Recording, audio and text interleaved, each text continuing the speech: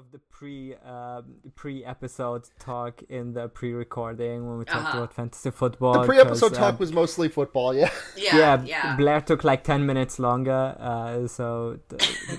just talking about the Kansas City Chiefs shitting the bed, which was bad for both of our teams. So that's one thing. Because this is what my Sundays are usually. Like, this is what my Sunday was today. Is I woke up 11. Sure. And then I edited a podcast, and then I had lunch, and I did the crossword, and then I watched 3.5 hours of commercial-free football. So.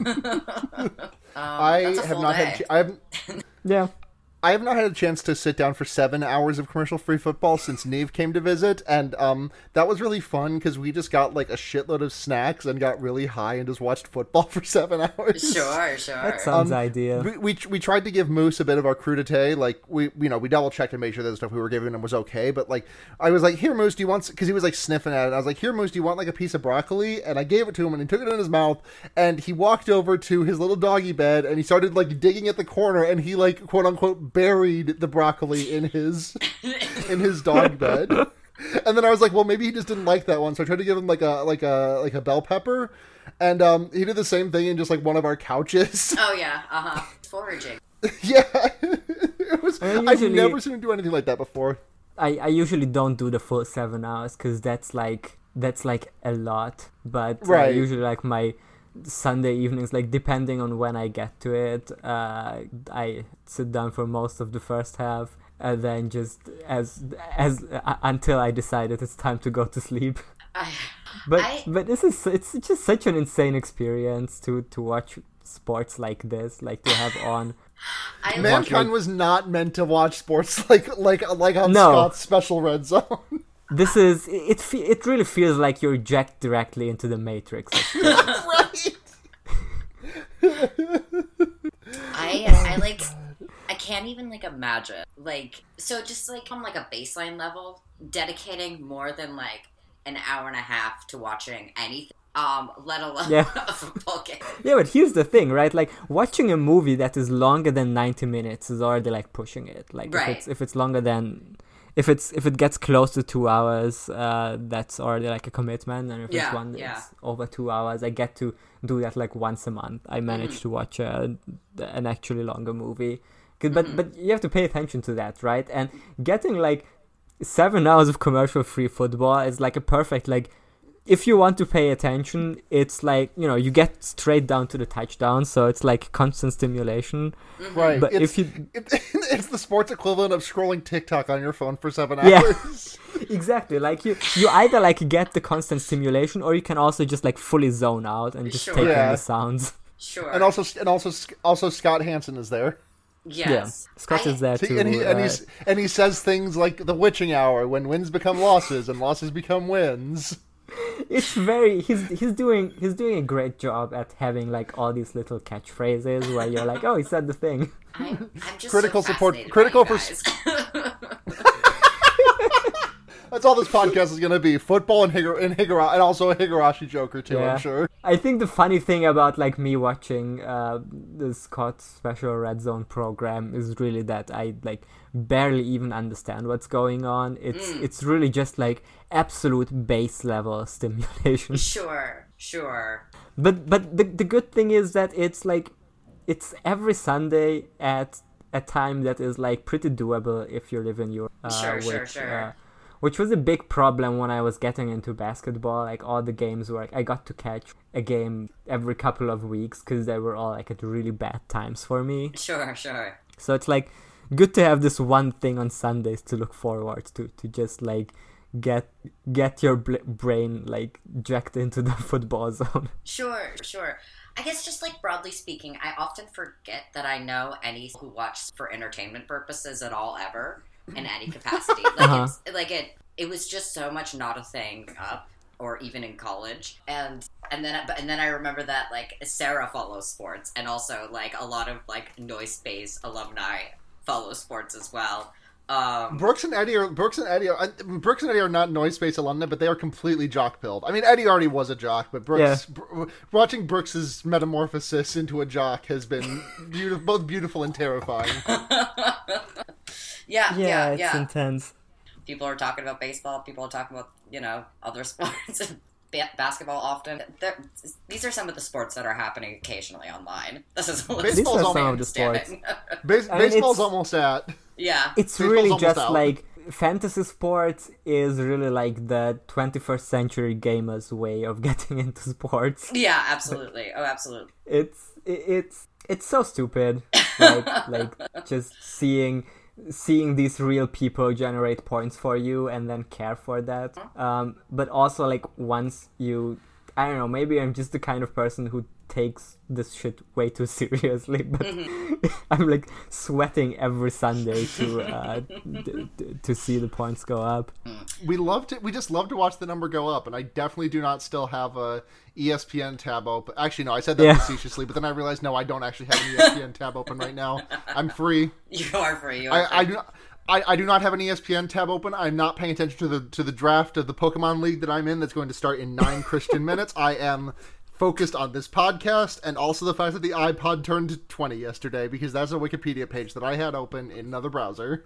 Happy birthday, iPod. Happy birthday, the iPod. iPod is younger than 9/11. I guess that makes sense. I just thought it would be more younger. I'm sorry, just the phrasing of that. The phrasing of that is that the iPod was like a response to 9/11. Well, I just mean, I thought we were talking like 2004 for iPod. Yeah, no, it's a month and a half younger than 9/11. That is crazy. There's no reason for that. That's so fucked up. Steve Jobs watching the towers collapse, thinking about how much better it would have been for those people if they could have gotten to listen to music like that. Yeah, on MP3 players. I was thinking that exact same thing, but I didn't want to say it because I was like, oh, is this too dark? But, you know what? No, it is not. The European can say it. Yeah, that's fine. I just have 20 years of 9/11 respecting Jews having been pumped into my veins by this piece of shit government. So even though I have become like, I still like love to post about 9/11. Like I love to make jokes about it. I still have moments where it's like, ooh, is that one too far? Is big bad government not gonna like that one? But Steve Jobs looking at 9/11 and saying, "Man, I wish the victims had gotten to listen to music as they died." I have a great idea that's going to be released in a month and a half. Yeah, how quick can my tech department turn this shit around? I need this out for the holiday season. Mm-hmm. This is what America needs right now. Yeah, to heal. They need to be able to listen to the Caesars jerk it out on their and rejuvenate their pores. Yeah. I'm so glad we got to the bottom of that. Do we get to the top of this episode? Yeah. Let's do a podcast.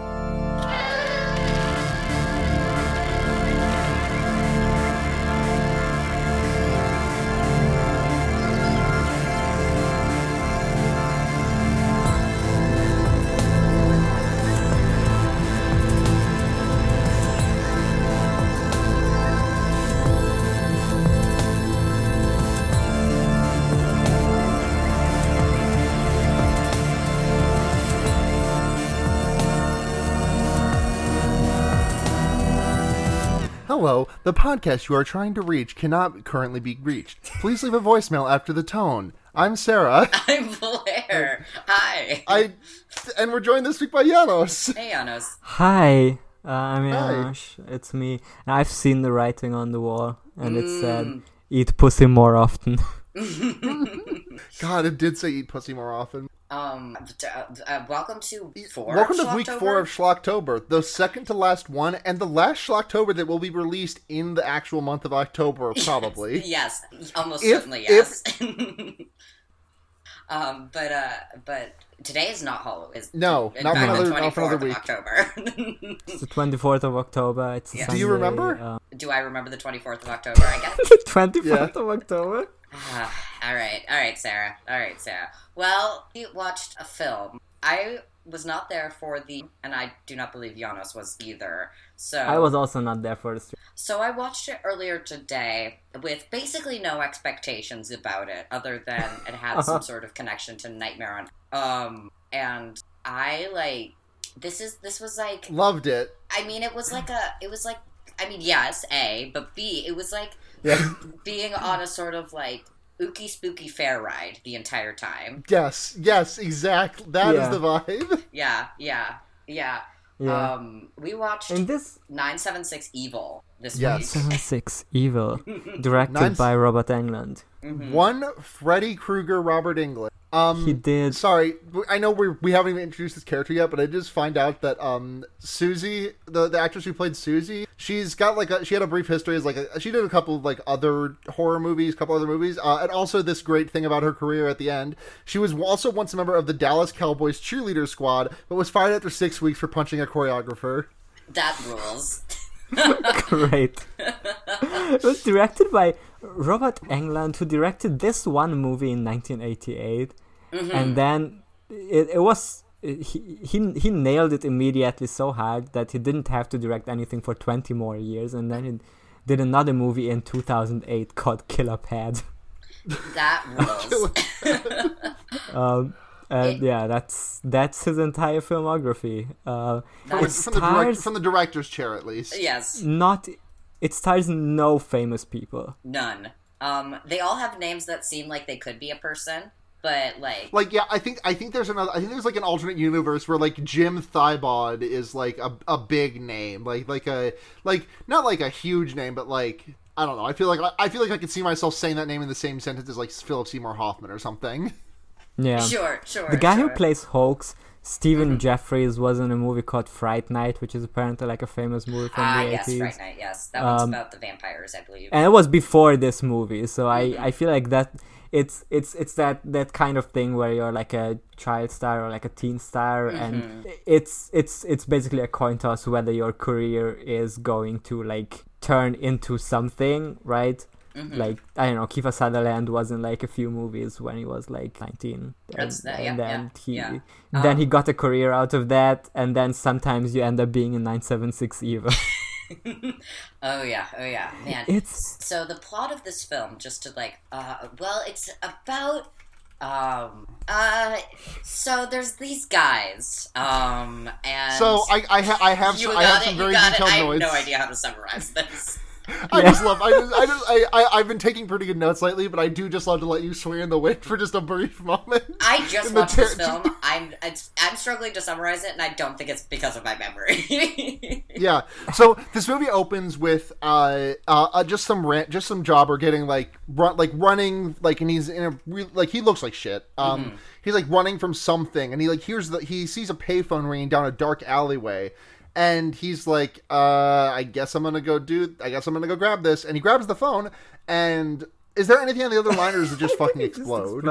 I think it does just fucking explode. Yeah, he picks up the phone and it explodes, and he ragdolls across the alley. If we want to say what this movie is about, it's about phones. Yeah, it's about this movie is the boomers. This movie is boomers be so on their damn phones. Yeah, it's about what if phones but too much, but the phones are dial phones, they're they're rotary dial phones. Because this does have the sort of cadence of a weird morality play in a lot of ways, right? This feels like this is the corrupting power of being on that damn phone. Yeah, this is this is about the deals of paid telephone lines, you know. Yeah, but at the same time, it's also about a lot of times there's kind of a disconnect. Not to criticize this movie, which I think I think this is a great movie. Genuinely, it's very schlocky and it's incredibly dumb. I had a lot of fun watching. But it's also one of the greatest movies ever made. So if I'm criticizing this, I'm criticizing this with love. But the phone thing, not very coherent in that it's sometimes it's a corrupting Satan power, in that you can contact Satan and you become evil through that contact. And sometimes it's just electricity that's shocking you through the phone.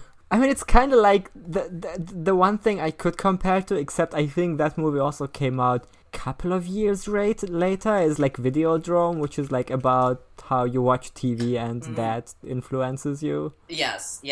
Oh no, Videodrome was 5 years earlier, so... Yeah. This film is in conversation with Videodrome. It's like a way dumber version of what Videodrome was doing. Although I would also say I watched Videodrome like last week, and I would like it's a very well done movie. I would probably rather watch 976 Evil like any day.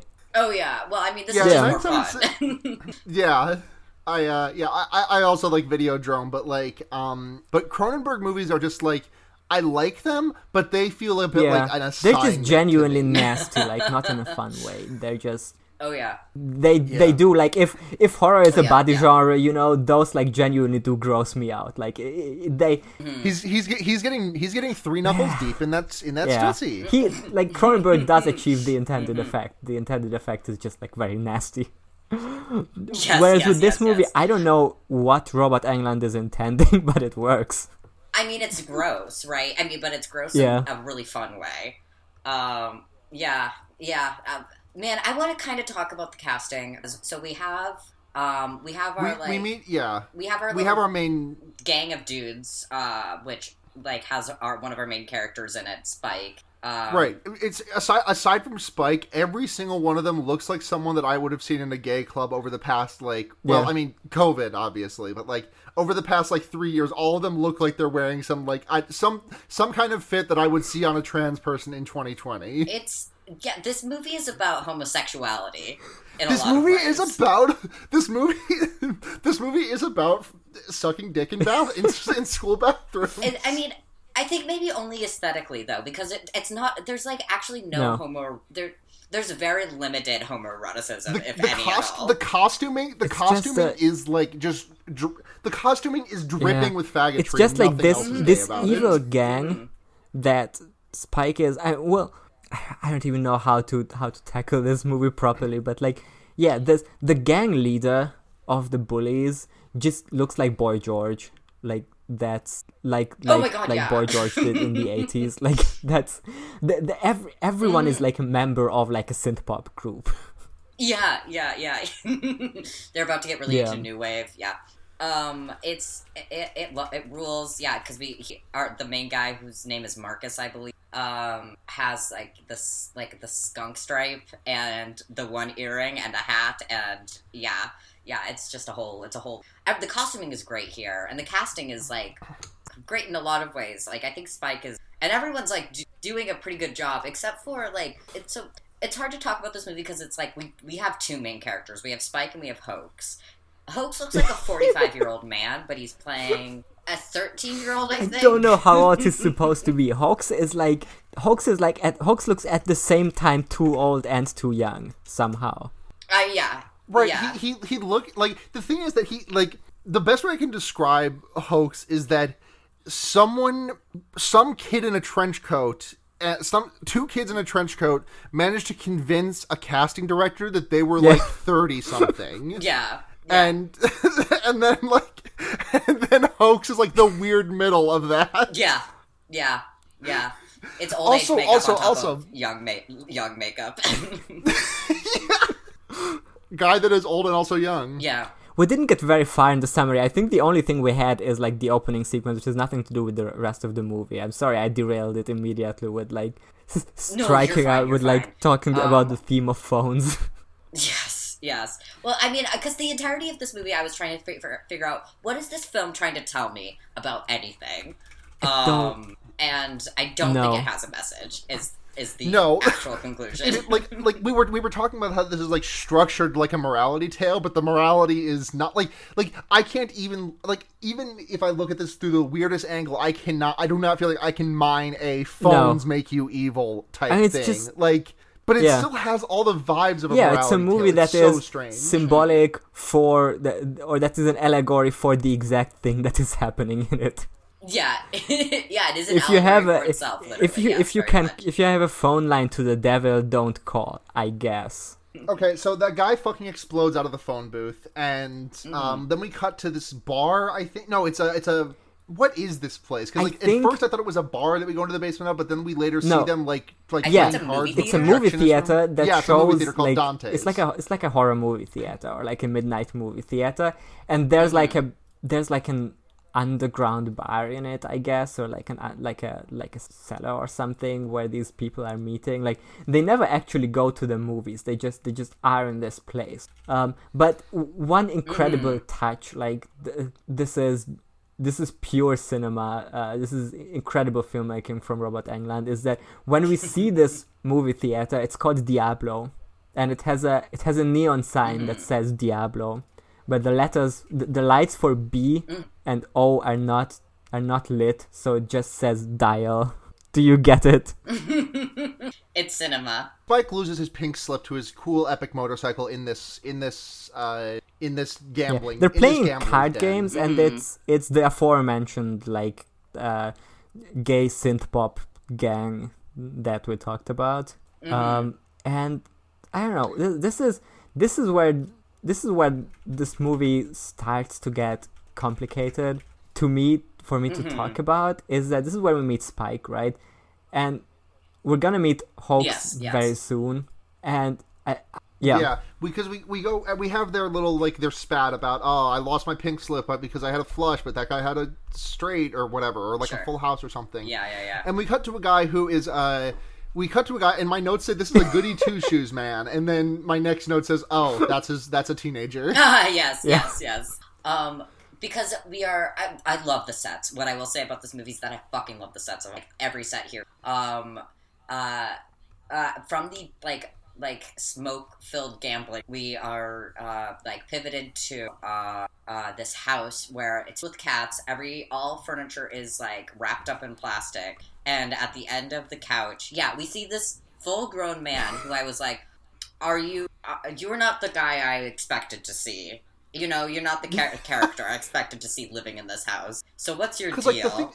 The thing is, like, when I first saw Spike, I remember thinking, that guy looks kind of old to be playing a teenager. And then, like, I didn't think about that again for the rest of the fucking movie because Hoax was there. They're both...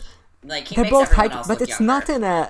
I will say, Evan Hansen and Dear Evan Hansen still looks older than this. It's not an Evan Hansen way of, like, this is someone who sneaked into the school, they're pretending to be a teenager, and somehow everyone ignores it.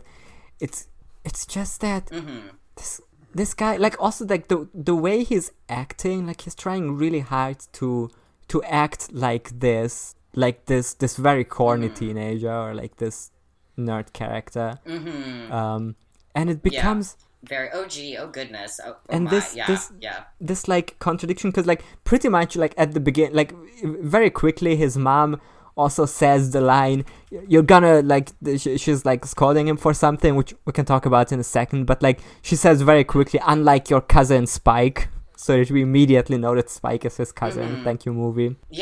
We basically get like no backstory there. They just cousins that happen to live next to each other and happen to have pneumatic tubes and then there's like a later scene where she talks about Spike's no good mom, who I don't know if she left or died. And how there's all this money. Like it's unclear.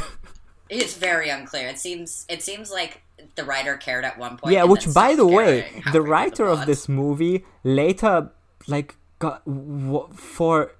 Let me check his other credits. His name is Brian Helgeland, and he's the screenwriter for, among others, A Knight's Tale, Mystic River, and LA Confidential and he definitely won an Oscar for LA Confidential, and I think was nominated for Mystic River. So this is someone who later won awards, which for all the things that rule about this movie, the writing isn't necessarily what I would call its biggest strength. No. The thing is that you said like it feels that the writer eventually stops caring, but like this. Or forgets. I feel like but like also like so soon do we forget that this movie like starts off like in the first 10. I mean, we're gonna get there. You know, let me just. So okay, we go up to Spike's room and we find that he and Hoax have pneumatic tubes that are like at a fucking bank window.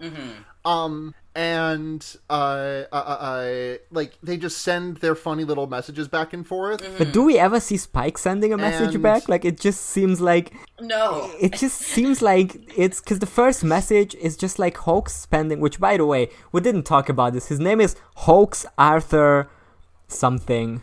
He has a last name, Wilmoth, I think. Hoax Arthur Wilmoth.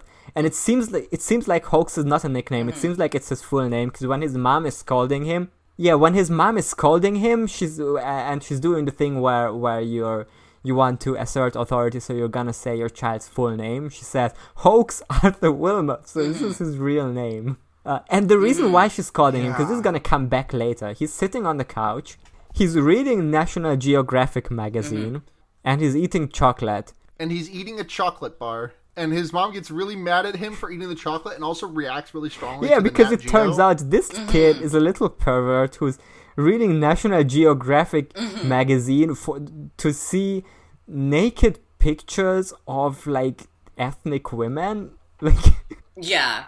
This is... You know what? I can't... Sure, bud. Sure. It's so interesting because, like, yes, he's supposed to be a horn dog. But the way that's communicated throughout the story is sort of sterile way. This is why this movie is so appealing to me, is because it really feels like a movie that came from a different dimension, where this is like normal behavior, this is normal ways of characterizing people, or where this is like a normal structure for a movie. Like, it doesn't feel like it's, like the director didn't care or anything. It just Right. Just comes off so matter of, like, all this weirdness comes off so, like, as, like, normal filmmaking, I guess. Yeah. I mean, the late 80s, early 90s were, in a way, that's very true. But when he's... I would say specifically for the horror genre as well. Yeah. But one thing that is going to pay off later, like, this is where... There's a couple of things where you see that the writer of this movie has learned about setup and payoff. Like, one thing is the cats, that's gonna pay off. And then the other thing is that when he's eating the chocolate on the couch, they have a parrot, and the parrot says, "Not on the couch!" And that's gonna come back. But yes, so it's these two, Spike is just, like, chilling on his bed being annoyed by, Hope, and, like, is flipping through a magazine, and this little card falls out of his magazine that is, for your horoscope, call 976 evil, or whatever, something to that effect. Graphic design is my passion. It looks great. Like, I love it. I truly do. I was like, yes. Like, the props and the sets are fucking good here. Right. And, like, I love this scene because it's like, there's no consideration whatsoever. It seems like as though this is just what you do when you see a phone number to, like, you just call it automatically without thinking twice about it. Right. So he calls the phone number. And they tell him, like, welcome to your horoscope, press 666 if you want to receive it. So he does. And I don't remember exactly what it tells him. Basically, I was like, whatever it ends up saying, it will happen. Like, it's about the vibes, it's about the vibes. It's always like a very, it's always like this deep whispery voice, right? That says something in rhyme. That's how 976 Evil, the horoscope. Sarah, did you write down what his horoscope ended up being? There's some great ones later. But I do think it has to do with money. Yes, yeah, because then our next. One thing we forgot to mention is also that Hoax's mom is very religious.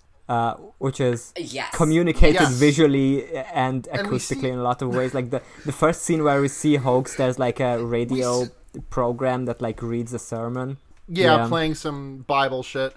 But in case you missed that, it really beats you over the head because out of nowhere, I think as a consequence of either Spike or Hoax receiving their horoscopes, the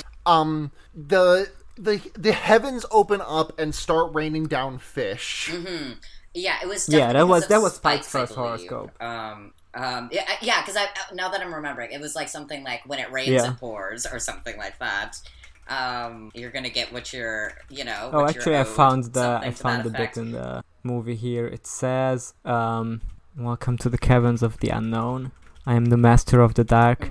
Just reading off the subtitles. The guide to your destiny on November 28th, 1988. Okay, so it says today. This is the actual one. Financial debts linger but not for long. You have the urge to take risks. Don't be afraid. Your prize lies only a short distance away.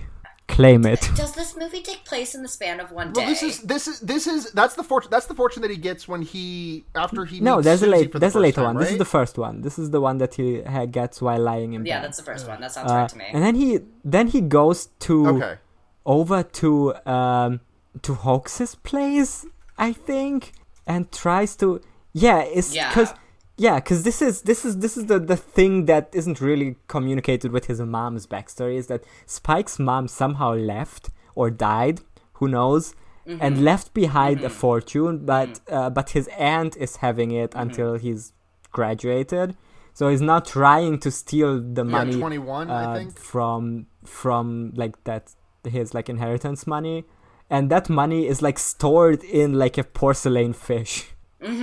And so, there's a whole sort of altercation about it. He gets scolded by Hoax's mom, and then he tells her, "Give me the strap." If he says something about giving me the strap, like it's really weird. Yeah, she threatens to give Hoax the strap like 6 times over the course. of this time it's. But also just Spike. Yes. But she will also later threaten Hoax. But I just also want to just talking about the scene where the fish rain from the sky again. I forget, who is it, you or Reiner on Asobop who's from Soft Enjoyer? I don't think either of us. I think it's Emmanuel. Oh, it is Emmanuel. Okay, never mind. She just like posts up like a Bloodborne boss when the fish start raining from the sky. It's fine. But yeah, so like fish, start raining from the sky. Spike gets a fish. Yeah, Hoax. In it, this little freak Hoax just fucking. He's a little fucking pervert. He's so happy when when dead fish are falling from the sky. Like he fucking loves it, and then he takes a fish and sends it to Spike. And this is like before he turns evil. Like this is the thing about this movie, that like Hoax at no point, like you think the movie wants you to like Hoax because he's the like character who gets bullied by the bullies later, and because he's the nerd, and because he has this like aw shucks thing about him, but at the same time you just show him be a pervert, be a creep in like the weirdest way, like this fish thing. He shoots a fish through the tube with a note in its mouth. It's awful. I don't remember what it says. But me neither. I don't think it's particularly. I think it's just to indicate that there's communication happening. I believe Spike calls the number again, and then gets when it rains and pours. And the next day, a reporter shows up. Or like not a reporter, some sort of investigator. What is Marty Palmer? That actually brings up a question. Like, is he a cop? Is he a journalist? He's a PI, I think, and he is posing as a journalist in order to talk to Hoax's mother, who is, and so he poses as like, oh, I write about Divine Miracles magazine that you're a huge fan of, or something like that.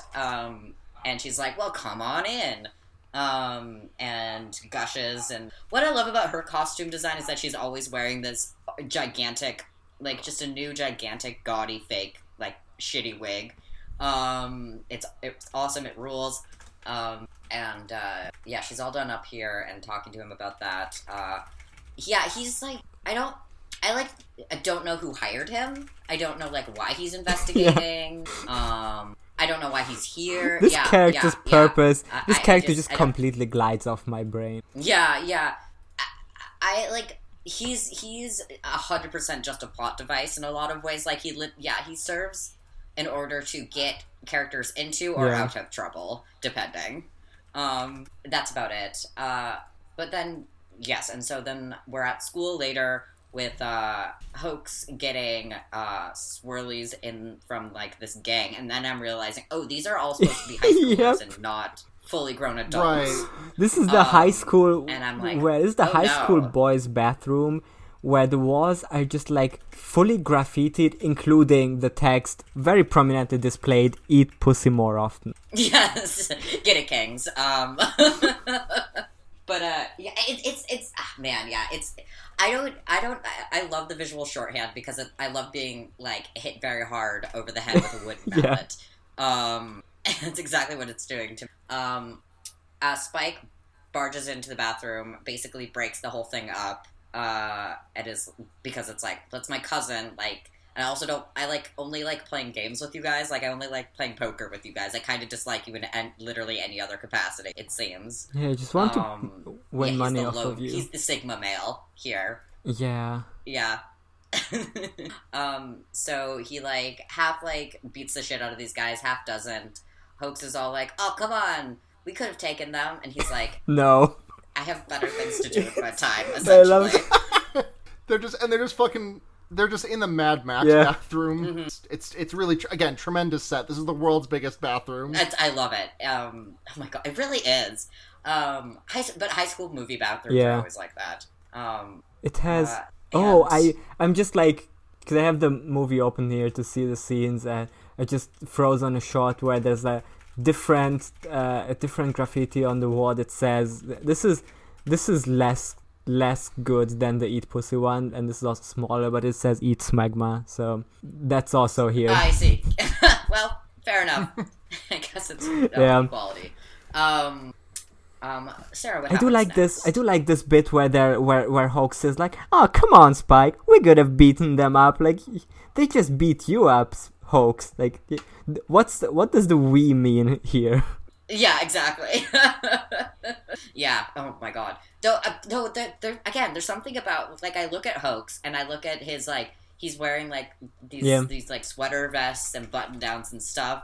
And I'm like, but I do get the sense from like how he's built. There's something like stocky and ripped about him, like, for sure. Is the next scene where we meet the girlfriend? What was the? I think so. If not, it's about the next scene. You know, it's like it's the next. Oh no, we also get that. No, we have the girl next. This fucking. Yeah, the girl is the next scene, which is really, really funny because like Spike is like doing his bad boy shit on the like, you know, working his badass boy charms on her, and the Hoax rolls up on this fucking like moped ass. Mm-hmm. So good. And he's all like, We're gonna go racing, Spike. We're gonna go cross country together. We're gonna have a great time. I just like got my muffler. Like I fucked with my muffler, so it sounds like your motorcycle now. And like is like trying to flirt with this girl, and is like, hey, if you've got another like a friend, do with some babes on the back of our like bikes or whatever. I think this dweebiest child, 40-year-old child saying babes is so much. I think he also calls her a doll. At yes, like point, right in the next so much. bit, like yeah. This is where it's first like sort of telegraphed to us that we're supposed to find Hoax charming in any capacity, because he's like embarrassing himself in front of Susie. While Susie and Spike are together, and Susie like smiles very amicably towards him, you know, being like, "Oh, you're like a freak, but like a cute or whatever," as you're like crashing your motorcycle and stuff. And what are you supposed to do when? Oh my god, I love that. I just remembered that little bit of physical comedy where he's like driving off on his moped, and he does such a bad job that he like runs literally directly into a chain link fence and like flips over the front handle, and it's great. Like, it's so good because it's obviously him doing that stunt, and it's just a perfect bit. He drives right into the fence, like right after they have this with. It's just so, like, it's so cringe. It's so cringe behavior, the thing that the Hoax is doing in this. Yeah. The vibes are so fucked here. Like, they're so weird. It's all very strange. But we go to a scene in a diner where our PI is sat up, trying to be cordial and polite to this waitress who's not having any of it. I think he uses the turn of phrase, So when do they roll up the sidewalks around here? Not really sure what he's getting. What he's trying to imply. I don't know what that phrase, that idiom That's just means. what people said in the 80s. I mean, I guess I could assume. I guess so. It's very strange. So that's a whole thing. And then concurrently with that, Spike is across the street, getting work done on his motorcycle, and calls the payphone that's right outside, and gets another horror scope. This time it's like, make sure you watch both ways before you cross the street. There's something, it's like either satanic influence, it's either just electroshocks, or it's like a monkey's paw curling inwards, like this phone line does several things whenever it feels like it, basically. And yes, so he's fumbling with all his cash in his pockets, while he's like trying to, like, it's just standing in the middle of the street. Drops it all, like flings it out of his pockets. So he's like crouching down to collect it. We see this car at the opposite end. I love, also just to mention, I love every outside nighttime shot because it is so obvious on a soundstage, and that kind of what it makes this movie feel like a theme to me. Yeah, I mean all the outside shots are like peak. They don't make them like this anymore. Like you just don't get this look in movies. Like it's very artificial looking. But this whole scene where he fumbles in his pockets and all his cash falls out, this is all in slow motion. Just wanted to point that out.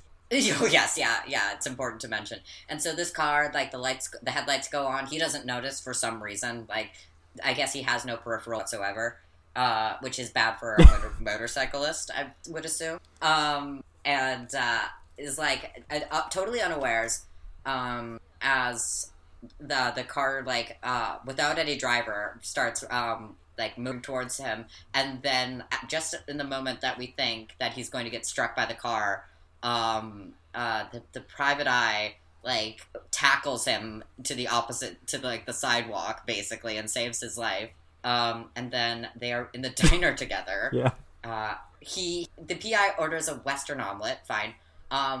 Spike, deviled egg sandwich, which is, I will say, an insane thing for a human being. I'm gonna look that up, because that sounds insane, if that's a thing. I know what deviled eggs are.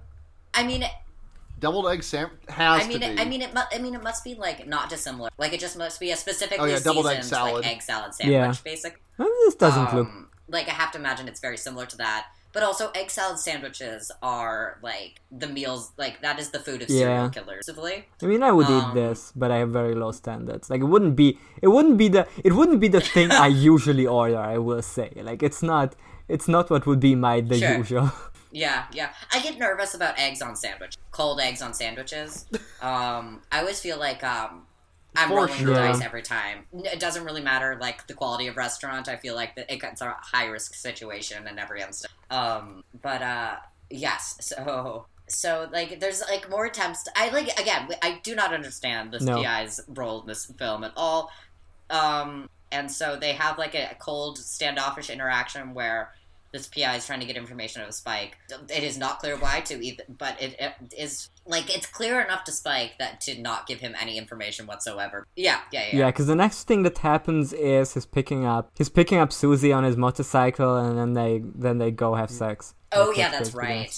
That is basically the next scene. And I was like, oh, okay. So we're just doing full tits in this scene, because there's something very something very PG-13 about this. But I guess like about the movie, like, broadly speaking, that has that sort of sense of things. Like, it's like a euphemistic bad behavior, because it's like it's not drugs. They're playing, like, illegal poker or whatever.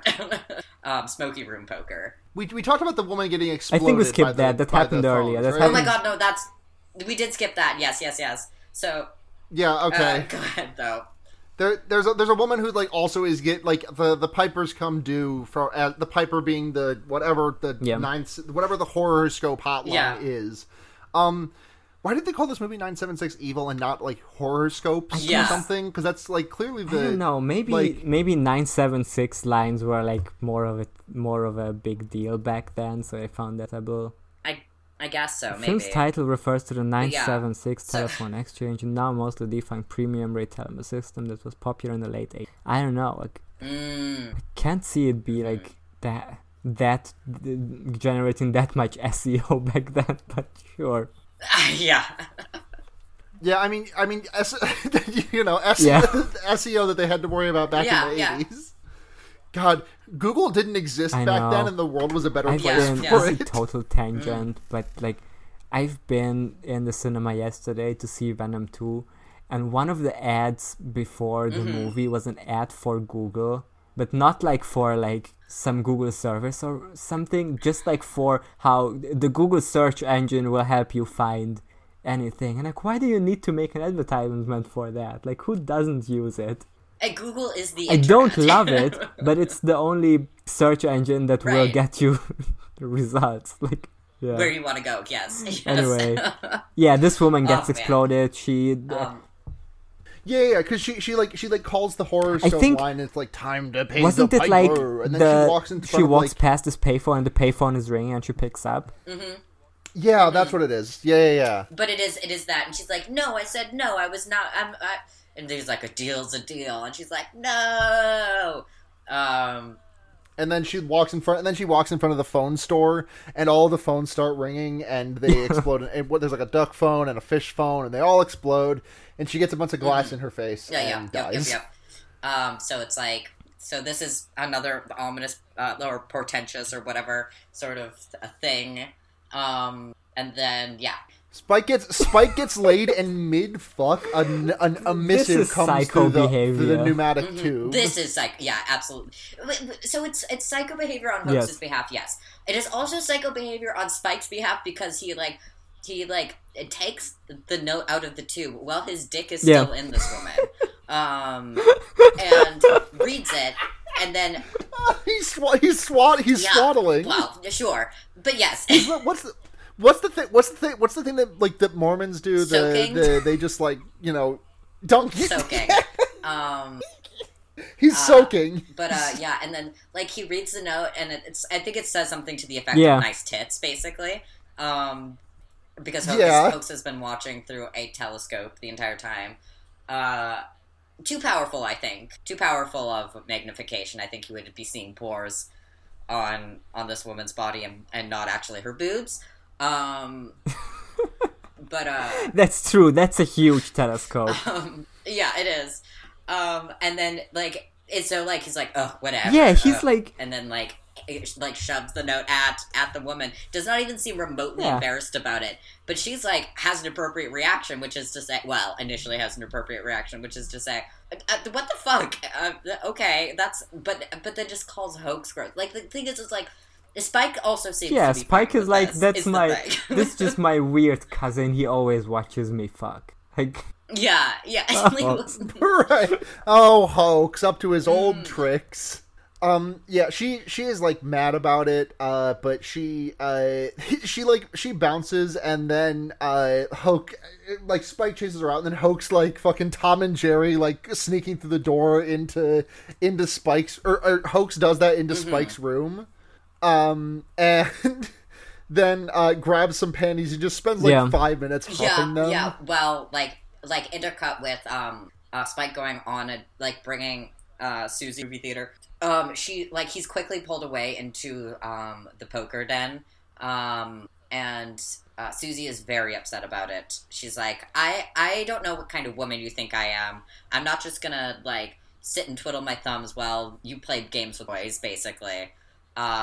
And so they have a blowout over that. So she's all pissed off. And meanwhile, Hoax is calling the hotline and gets a horoscope that is essentially, like you'll get your girl. Right, So go for it. So it's like specifically the horoscope says something about like go to the movies at night or something. It tells him to go to the cinema, and the girl will be waiting for you there. Yeah. Right, and this is where the two paths converge, and Hoax cucks his own cousin by stealing his girlfriend. Only a little bit.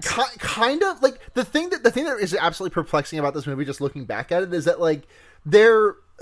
Like, I don't think that there is homoeroticism between Hoax and Spike, but, like, it kind of feels like there should be, but also that there shouldn't be because they're cousins. Like it feels like it is missing, and I like the thing of them like being able to stare into each other's bedroom windows is so like that is classic, like, you know, classic like boy girl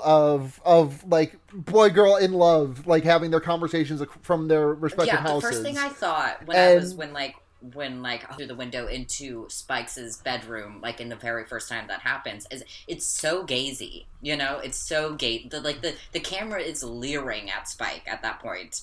And so I was like, what's going on here? What is this dynamic? Yeah. What's happening? And then it's like after that is like it's their cousins like earlier. Yeah.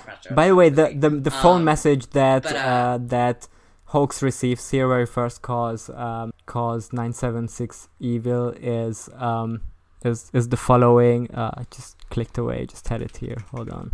The following: the problem's not nearly as bad as it seems. All good. Just take in a late show and meet the girl of your dreams. I love when the messages rhyme. Mm-hmm. So he does show up, and she's all like, well, I'm mad, and what I like to do, and what I do when I'm mad, and then it cuts like hard cut to her at a pizzeria. She's like, that's a great cut. And so she's fucking chowing. It's so fun. She's chowing down on some pizza. She's also feeding him pizza. There's nothing charming about this scene, even a little bit. It sucks to look at him eating food so much.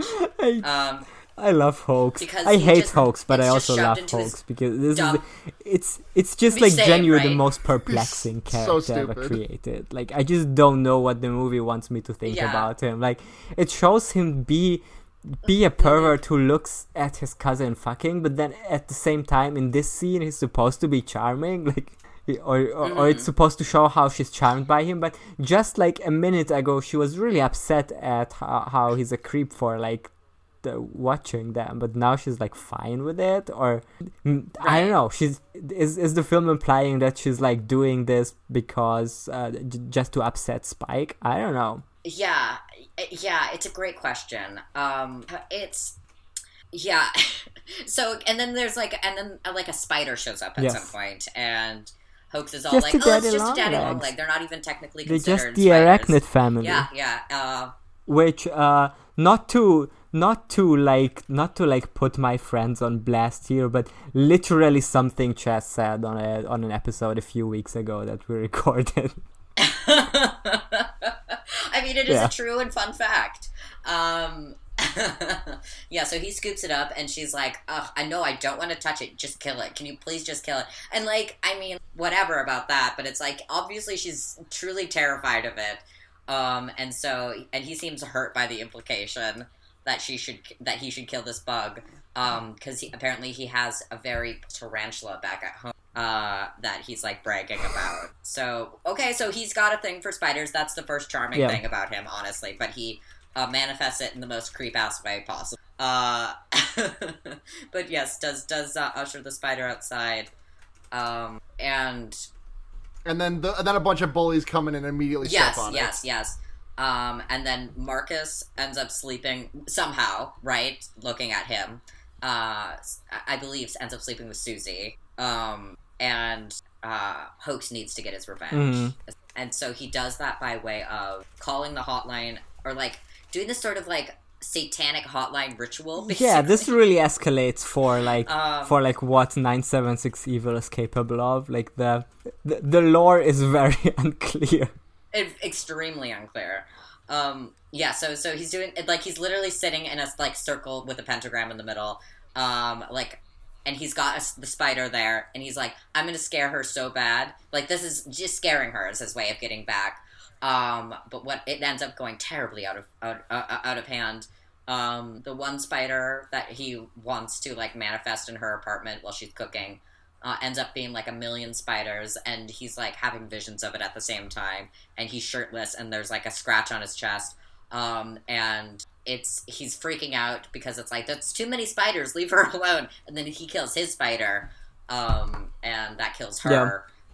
And one thing that you need dies. to know about this satanic ritual rest in that peace. Hawks is doing on the instruction of the phone line is that, of course, the instructions are in rhyme once again. And the thing that he needs to do for the ritual is to pluck like a few leaves of devil grass and like squeeze the juice of it onto something, whatever. But the way this is phrased by the phone line is the following. It says, "The juice of my weed will implant my seed." Juice of my weed will implant my seed. That's having a phone Tinder-esque call with the like devil, but hookup that's lines, what he says to you. Yeah. As I recall, timeline-wise, this is about like 45 minutes to an hour into this film. And so like the last 30 minutes are just Hoax going evil mode. It is delightful. It's great. I love his costuming so much because it becomes insane. Yeah, he starts off looking a bit like Ozzy Osbourne, then he becomes a bit like Hugo Weaving in there, and then he just turns into the Crypt Keeper at the end. Yeah, I just am so interested in it because it's so he gets claws right initially, and that's like the first big thing, and like cool, okay, claws make sense, like long, like jaggedy fingernails, but then he like it's just as if the costume designers were like, okay, let's just give him more and increasingly more extension in his hair, like not make his hair longer.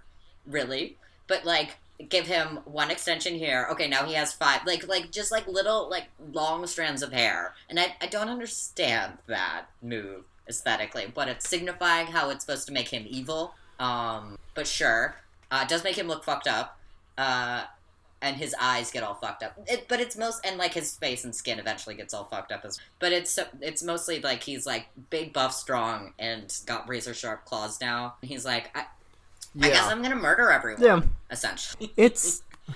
So the rest of the movie really is just him getting revenge on everyone. Yeah, once again, the lore, not quite clear he deserves how it. this can happen through phone. Like, it's just through, I guess, him always following what the evil phone line him just makes him turn into the devil, I guess. And also, later on, like, give him literal superpowers. Sure. Yeah.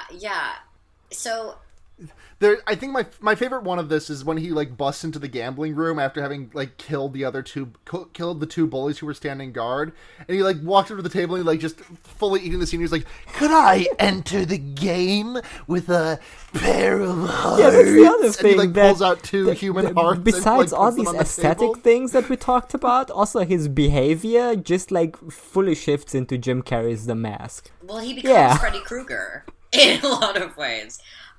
Because he's got sunglasses on because his eyes are all fucked up now. And again, his hair is all fucked up now. So he just goes on murdering rampages again and like throwing puns around increasingly. If there's one thing Robert Englund is good at, I guess, is the Freddy Krueger behavior. So like it'll make sense. Yes. He understands that. Yes. Because they're playing, because there's this extended scene beforehand where they're playing just a game, and then this game, and this woman starts stripping for them or whatever. But Marcus says something to the effect of like, I've got a dead man's hand or like that. And then referenced about 10 minutes later by Hoax, who rips off Marcus's hand and says, "Now this is a dead man's hand." And like Marcus is like, "Oh fuck, dude! Don't fucking kill me, man! Don't fucking kill me!" I love this bit of the writer just like coming up with a bunch of like card game puns that he can be fucked up about. Oh yeah. Yeah. So the guy who loses his hand actually doesn't die here. Like we cut away to like a rooftop where one of the other bullies, I think, and Mrs. Martinez, who I don't think we talked about at all because Mrs. Martinez does not matter until the movie decides, Marty, the private eye, needs a girl to be with him. He needs his girl Friday. Yes. Right. So they're up on the rooftop, and they're like both like staring at like the one door that goes onto the rooftop, and then like Hoax materializes behind them and puts his arm around them. Is like, "Who we waiting for? Huh?" Like he's the fucking mask. Yeah, and then like impales him on. Impales him on a sign that says Diablo, and then the B and the O like start flickering. Well, I mean, the entire sign flickers, but like the B and the O like go out, so it just says dial. Well, he's impaled on the trident, the devil's trident thing there. Pitchfork, I guess, would be the actual term for that. Yeah, this death was a 7.3 out of 10. And then Mrs. I believe it is Mrs. Martinez then who goes to his mom's, and it's like covered in like this white powder, like snow. I think it's snow, but I'm not sure. It's not snowing anywhere else, so it's unclear. But she's like walking around and being very, very cautious about everything, and she hears from upstairs Hoax's voice where it's like, "Oh, are you here to help? My mom's really sick. Can you come help?" So she walks upstairs and goes into the mother's room, and like there's just cats all over, and there's just this like shape underneath the blankets. Pulls off the blankets and sees the corpse of this woman being slowly devoured by her cats, and good for them. Frankly, this actress has this actress has the most non-reaction to that whatsoever. I mean, she reacts. I don't know. I feel like if I was in that situation, there would be an amount of panic that would exist within me, and I might maybe yell or scream or even just like jump in any way whatsoever, or perhaps run out of the room. Instead, she's like, it's as if she discovered a fact, like scrolling through microfiche instead, where it's a realization dawns on her, and she's like, "Oh no," and "Oh God," and slowly backs away. And then very politely closes the door. I love this. It's crazy. This being eaten by cats scene, of course, was foreshadowed by the graffiti that said "Eat pussy more often." This time the pussy eats back.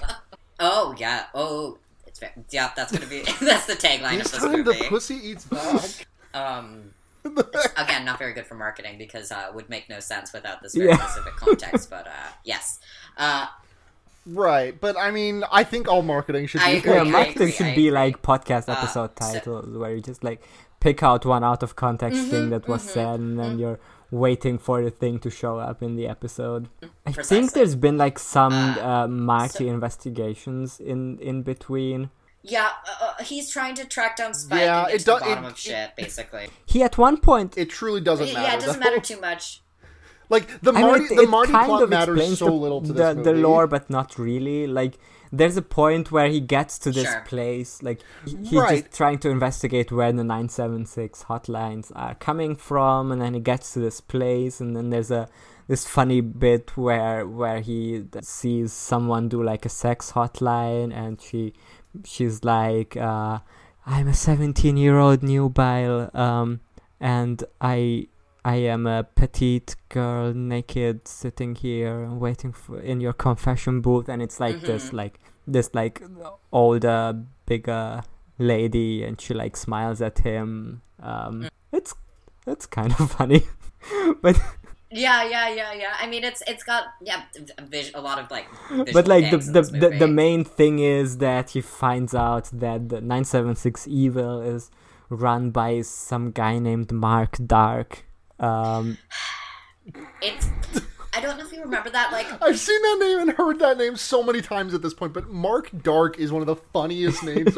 So good. One of the top horror villain names. It's awesome. I can't remember. I'm not going to be able to recite this entire Tumblr, but I don't know if you remember this one where it's someone talking about when they worked at a gas station and they had to card an old man for cigarettes, and he gave them 2 fake IDs before giving them his real IDs. Where his real name was Steve Sinner or something like that.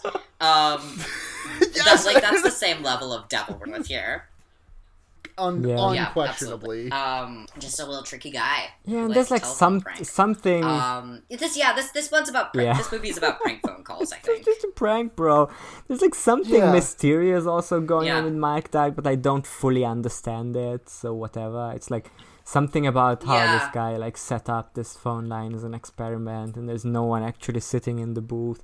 But then at the end of the movie, we still see him. Yeah, it's fully automized apparently. Yeah, it's very strange.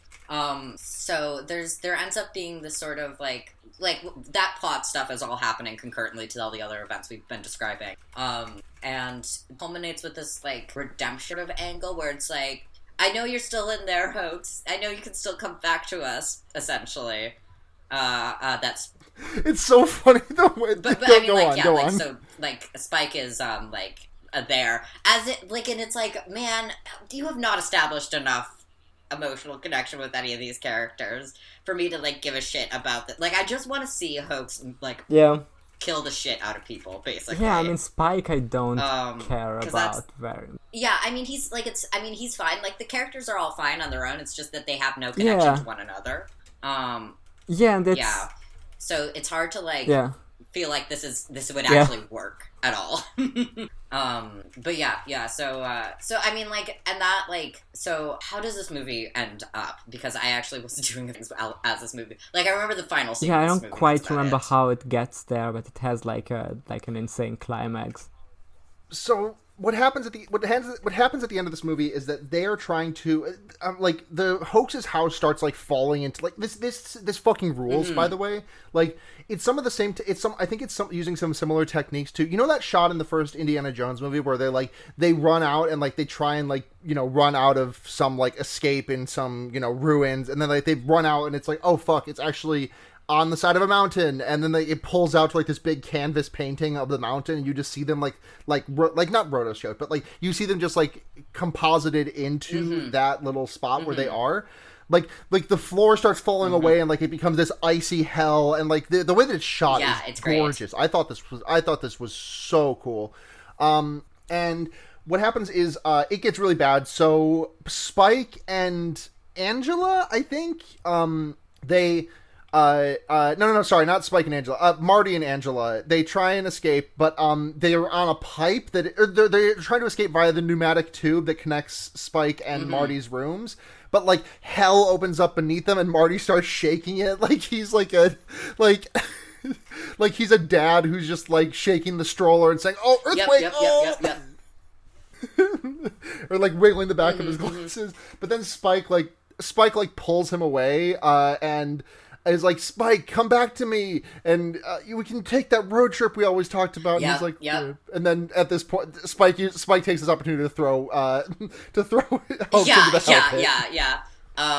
Man, and then like that's basically the end of the movie. Yeah, that's pretty much it. There's like a stinger scene. Yeah, the stinger scene is like basically Steve Sinner, Mark Dark, you know, whatever, sitting behind his desk, like his like evil phone desk and doing evil phone things, and he's like, he, I'm the devil, I'm so evil, you know.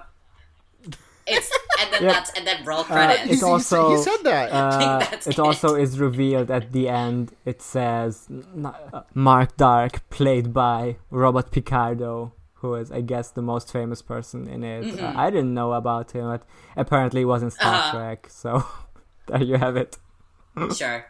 I don't know. Don't you know what he was in before this movie? Because he has a ton of credit. But mostly after this, like he's been in Star Trek and in Stargate. He's been in Gremlins 2: The New Batch. Oh my god, that rules! I'm so happy about that. This, because you know what, this movie has the exact same vibes as Gremlins 2: The New Batch in a lot of ways. So that's great for it. Like, I just want to highlight a few more like great like lines or great scenes that happen here. Like one is, we mentioned the mom being like eaten by the cats, but before that there's a bit where like his mom is like before he kills her, his mom like discovers his phone bills, and she's like, "Have you been calling sex lines?" And then he's like, he basically kills her on the couch, and the parrot says, "Not on the couch," which I thought was pretty good. And then the other thing I want to highlight is in the climax where like he literally opens up hell, right? Like he between two cuts, he got the power from just like being a fucked up psycho who now has like claws and can like has like murder weapon hands. Basically, it leads to him being able to like open up this huge hellhole, and then he has like this showdown with Spike where he says to like after they have the thing about or before they have the thing about we still can do our bike trip, Hoax tells to Spike, Armageddon, cousin, and then Spike says back, Armageddon this, cousin, which is an incredible line. And then a bit after that, there's also like a bit that I really enjoyed where Hoax is like, do you see, cousin? Hell froze over because like this hellhole that has opened up is like really icy. He says, I think also like in the same scene he also tells him, isn't it ironic, cousin? You down there and I up here. I guess that's ironic, sure. I'm not sure if that's what ironic means, but sure. Yeah, I mean the thing is he's just such a ham here. That like whatever he says, it rules. You know, it does. And like he could, and he is saying the most inane shit ever. But it like if you inject enough like ham into it, it's a great time. Yeah. Yeah. But yeah, let's get into some ratings. Yeah, so on a scale of 0 to 5, on a scale of 0 to 5 fish in the pneumatic tube, how many fish are you sending through the pneumatic tube? Giannis, you want to start this one off? I'm sending 5. I thought this was a blast. Like I've seen this before, but I just remember that it was like really schlocky, so I was like, yeah, this could be a good fit for Schlocktober. Sure, yeah. And it is incredibly dumb, but it's also incredibly entertaining, and even the bits like the climax when it like turns into like when it like goes really big is obviously amazing. But I also enjoy like the first third where like nothing really fucked up happens. It's just like these really rancid vibes of this like 14-year-old teenager. Like I just really enjoy this. Like it's such a good vibe. Right. It's like it's definitely very schlocky. Yeah. But it feels like a really masterfully created schlock. Like it's like a schlock with a vision, you know? Yeah. Or like it knows exactly, like it again, like in that way, like that, like a theme park can only be like shitty but like exhilarating at the same time. In fact, perhaps even in some instances more exhilarating the shittier it is. Because it's got all this, it's got all the glitter, and it's got like all these set pieces, and it's got like a very strong vibe it wants to set, and all these like archetypes it create, and all these characters to play with, and it does all of those, and it's very like it's exactly what it intends to be in a lot of ways. I don't know if I would say for a classic bad horror movie that like is going to be a bit of a deep cut for like any like parties you show it at, you know. Like 100%, like this is a great watch. I would probably like for that purpose I would give it easily a 5 out of 5. And even as just like a film, I would say it's solidly like a 3 out of 5. Yeah. I mean, as just a watching experience, this is a solid 5. Slap that on the back for me. Yeah, so much fun. Put that shit on the back. Put that shit on the back of the box. Yeah, I think this deserves to be better known. Like it's weirdly doesn't have didn't get a cult following that it could have deserved. It just feels like whenever there's we live in like peak. I guess we're starting to move on from 80s nostalgia to 90s nostalgia, but like we've had like a couple of years where it was like peak 80s nostalgia, and it was pretty rancid. Like I don't love the vibes of that nostalgia, but it's always like this when there's this nostalgia for like 80s schlock, a lot of them like don't quite live up to that idea, and I think this movie is like 100% like your idea of what like a really schlocky 80s dumb entertaining horror movie. Like this is just like completely entertaining. Exactly. Yeah. Because to your point, a lot of those like classic schlock numbers tend to be a little bit more arduous than entertaining. Yeah. But no, this one requires no brain effort ever. Like and like the pacing is weird, but it's not like there's always something insane happening. It's absolutely a not boring movie. But do we have any questions about it that we should answer? We absolutely. Let me pull those up. Fear-basting. I think we got a good number of questions on this one. Nevi Sticks at Nickel Wolf, girlfriend of the show. What aesthetic would you be rocking as a gay high school bully and or rebellious cool alt girl GF? I mean, I feel like with that latter one, you kind of locked us into an aesthetic we would be rocking. Like, what aesthetic would you be rocking as a rebellious cool alt girl GF? And my response is, I'm told rebellious cool alt girl GF. I think like my like peak like late 80s subculture like vibe I think would Svengoolie goth, you know? Yeah. Mm-hmm. I think as a high school as a gay high school bully, I would just live my goth teen years that I never got to. Yeah. I mean, I'm doing that now. So. I mean, same. An effective high school bully is really the thing. Oh, me neither. No. I'm too anxious to actually bully anyone. Yeah, but like I'm trying to imagine what it would be like to like become Hoax in my mind. Like if you do the 976 evil transformation. I don't know. I think like a fucking David Bowie and Labyrinth vibe, like that's a good aesthetic you could lean into if you want to like throw in a different but also like fitting aesthetic to like the ones we already have in this movie. Yes, like evil in a sort of Jim Henson way. Yeah. Yes. Fabulous. Next question. Next question from Hieronymus Goat at Curse Goat. On a scale from 1 to 5, how do you rate this on, quote, not at all like a Goosebumps book to very much like a Goosebumps book? How would you make it more like a Goosebumps book? I think this is just a Goosebumps book. I think so too. I think this is an R-rated exactly. Like, especially the thing that makes this a Goosebumps book is the thing for me at least is can I enter with 2 hearts? And also like the entire set in the house at the end with the like sort of like ground cracking and glowing and stuff. Yeah. Yes, and absolutely. That's a Goosebumps book. I have never read a Goosebumps book, but I remember always seeing the covers of them, and they terrified the shit out of me as a kid. And I'm looking at the poster for this movie, and it could have been a Goosebumps book cover easily. Absolutely. See You Space Indian at Flourishcaster asks, if you had a 1-800 line, what would your gimmick be?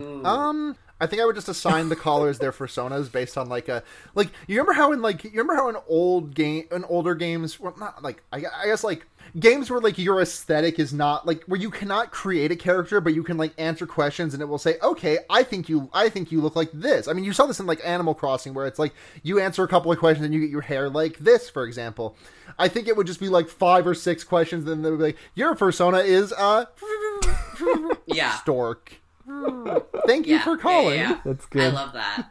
I like it's like lightly played out, but I think it'd be fun to have like just something that's like what are those like number stations? You know, like you could call a phone number, and it's essentially just like a goofy number station. Like it like says numbers mostly, but sometimes it says something spooky, and so you can like. Sometimes it says 6, 9, 4, 0. I really like the idea of like just having something like setting up a little machine, just a little machine that like reads out things in a sort of text to speech voice constantly. I don't know, just it's as a sort of like novelty thing to like call when you're having a sleepover and you want to like scare your friends. I would love to like to build on your idea. I would love to do a 1-800 line. Would be like 1-800 jest, and it just reads you the entirety of Infinite Jest, but like by like a computer voice, like in a really monotonous voice. And there's like a lot of bits in Infinite Jest that are like where he uses like really complicated words or like does like some stylistic trick that doesn't really work in an audio form. I think that would be where you get like I think that would be extremely fun. Random bits out of Infinite Jest. Chris Angel Mind Freak, and that is spelled Freaque at 2x2 Furious. Which character was the best example of gender? I mean, it's definitely the head bully, the one who had that little hat on and the gay little tank top and the yeah. I mean, the genderiest, right? For sure. Yeah. Right, for sure. Susie definitely up there. Susie's gender's for people, but not like, you know, like that's someone's gender, but like. Hold on. Like, I mean, it's like that's someone's goal. Like, that's their end goal, basically. Right. I know like one or two people whose gender is that. Me as well. What about but Marcus very much just. What about Ozzy Osbourne? You know what? Yeah, I mean. That's also a gender. That definitely registers. It definitely registers on the Richter scale for gender. Mm-hmm. I think Spike is the least gender one. And last I agree. It's the hair. Yeah. Spike is like a worse version of the two main characters. Like, okay, I just realized what this movie is, and I cannot believe I'm realizing this an hour and a half into this movie. This movie is Christine, but for phones. This is the comparison that I wanted to make way at the beginning, where on one end it's Ghost in the Machine, and the other end is Christine. Mm-hmm. Yeah, and it could be. I could anyway, honestly, it could also be like I could see like this be one of the like Stephen King pen things, like, you know, Maximum Overdrive, Sleepwalkers, or like when he did like those movies where he like wrote the screenplay, but it was like in his most like coked out. 100%, absolutely. Although it has less vile shit than some of the Stephen. So. Okay. Shout out to Robert Englund for being less problematic, I guess. I watched Nightmare on Elm Street like a couple of days ago, and it was a great movie, but I couldn't help thinking about, one, that Will Smith song that is like Nightmare on My Street, which is somehow real and not a demi-parody. Yes. And the other thing I couldn't help think is that Kumail Nanjiani stand-up bit about being in a movie showing of Freddy versus Jason, and Freddy says the N-word, and it's like that's what people got more like. That's somehow more upsetting than all the killings he did. Like that's what finally got Freddy Krueger canceled. Yeah. Freddy canceled. No. Last questions from PR at PR the Disaster. What's your tough smoking and gambling team nickname? My god. Well, like. I mean, we had like Spike, whose real name was Leonard. We had Airhead. We had Spike. What was that? Yeah. What was this last one you just said, Blair? Oh, Airhead? No, there wasn't. Airhead no, I misheard. Then there was. There was one other one I don't remember. Let me check the cast list. There's Rags. Yeah, because Rags. Rags, named after the sequel to Fiddler on the Roof. Great. Sure. I think mine. I feel like this. If I think about this too hard, it's just going to devolve into the fucking dodgeball Blazer type like naming. Blazer is great. So I think I am just going to have to go with Blazer. I think I should sit on your shoulders, and we should wear a trench coat together, and we can both be Blazer together. Yes, no, YN. I'm in. I'm fully in. The thing this reminds me of that like really distracts me from like answering this in earnest is I've seen like one of the promo texts for the new like Ghostbusters sequel reboot. I've seen the trailer like every time I've been to the cinema in the past few months. It looks so rancid, but like it said in one of the write-ups that like one of the kids is nicknamed Podcast. Podcast. I just can't get over funny. That. MF name Podcast. Bro, you talk so much. You're like a podcast. I think you can name a cat podcast, and that's that's a fun bit. For sure. You can't. If your nickname is Podcast, like, then it says a lot about the personality of both yourself and the people you associate with. If I do like a Monster Factory bit where I make up a fucked up video game character on purpose and then name them Podcast, like that's funny. Yes, exactly. Yeah. Further questions from PR. Or did you? Yeah. If Fear Bidding was an old timey hotline, what would one call it for? We already answered the 1-800 line gimmick, so I'm gonna instead ask you what the phone number would be for Fear Bidding. I guess like 1-800 squirt or something like that, right? Like 1-800 John Hurt. Does not fit. We'll just have a really crazy long phone number at that. I mean, they're like Red Cross doesn't fit either, but that like trailing S is not integral part of that phone call. That's so funny. I love having. Well, I mean, that doesn't really apply anymore. That only applied like when you would like use a phone and you would press 10 buttons of like the 1-800-REDCROS and it already starts making the call, and then that ancillary button press just doesn't matter. I love the idea of having an insanely long phone number, but like that most of the numbers are just like non-entities. Because it would be really great to have 1-800 www.patreon.com/fearbaiting. It just donates 1-800 like $1 to us basically. I like that. That's it. I'm calling it. So one more question from PR. What food would you want to rain on you as a sign of divine intervention? You know that one gif of the girl who looks kind of like Lindsay Ellis might actually be Lindsay Ellis getting hot dogs thrown on her face? Yeah. Okay, yeah. You know that gif of Lindsay Ellis getting hot dogs thrown on her face? Do you want that? Cool. Yeah. Yeah, that would be good. Hot dogs is the funniest. Hot dogs is pretty funny. Like second to fish, hot dogs is definitely funniest. And hot dogs you can like. I would be less like the fish thing is like that's you can like cook one of them and then you have what do you do. I think if I would want something that will have it for long. I guess hot dogs don't last that much. If it's like some dried sausage type, yeah. The inherently timed nature of hot dogs. For me, I mean, it probably would be something like frozen fake meat products. Because I kind of like the threat of injury there. A problem for me is also that it's like in like a stormy situation. So it's like if it's like some dried cracker thing. That's so true. Giannis, it's so true. We have to think pragmatically here. I mean, it's not this is such a tricky situation here because it's like, I will take free food, of course. Like, are you kidding me? I'm unemployed. Right. So, right. At the same time, it's like, well, what's the one that actually works? Yeah, what kind of food would I be okay if it fell on the ground? You know? Yeah. Microwavable burritos still in package. That's a good one. That's it for questions. Let's swing on to recommendations. What? Why did you just turn I don't know. Sometimes I like to roleplay as different types of European. Doing Euroface. Sometimes my voice just does things. I have no control. Recommendations. I can go first. No, go ahead. You want? Yeah, no. So if you've got something lined up, you can hit that.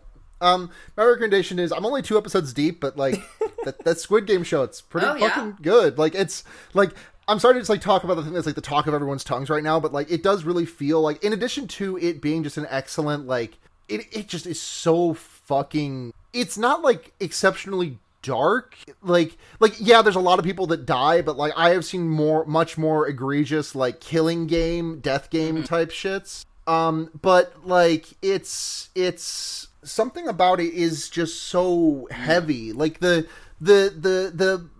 representation of it as capitalism is very much on the nose, but it just feels like such a pull. Like there was a meme that I saw like a week or two after the show came out before I started watching that was just like, I'm so glad I don't have to actually play the Squid Game, just live in the society that it's a metaphor for. And also, but in addition to all of that, it's reminding me of one of my favorite all-time animes, which is Kaiji. So actually, you know what? Fuck Squid Game. I'm recommending Kaiji today. I'm still watching Squid Game, so it's good. I genuinely think it's excellent. Like the all of like the actual death. I mean, I've only seen one of the actual death games so far in 2 episodes, but like it's okay. I kind of want to talk in depth about a thing that I really, really like about the second episode. So I guess second episode spoilers, but after the end of the first episode with the red light, green light thing that everyone's seen of the the giant doll turning around and shooting everyone. That's in the trailers and everything. At the end of that after that first episode ends, it very much ends with like the last people getting across the finish line and surviving that race, or surviving the red light, green light game. But the next episode, they all vote, and a majority of them vote to go home, so they're all released. And the thing that happens over the course of the episode is all of them like being reminded, oh my god, my life is so fucking bad out here. And we watch all of them individually, because these characters don't know each other. We watch them all individually make the choice to return to the fucking murder death room game. And I think that's just so fucking good. I will be like, I've had the same thing with it's really good. I think it's great.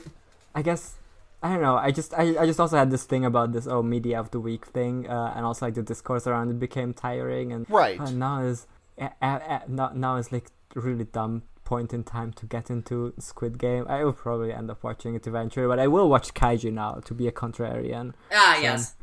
Kaiji. It's also apparently the writer for Squid Game also said that it's directly inspired by Kaiji. So let's go. Yeah, I think I've recommended Kaiji on this podcast before, but I've like watching Squid Game has really got me thinking about rewatching Kaiji.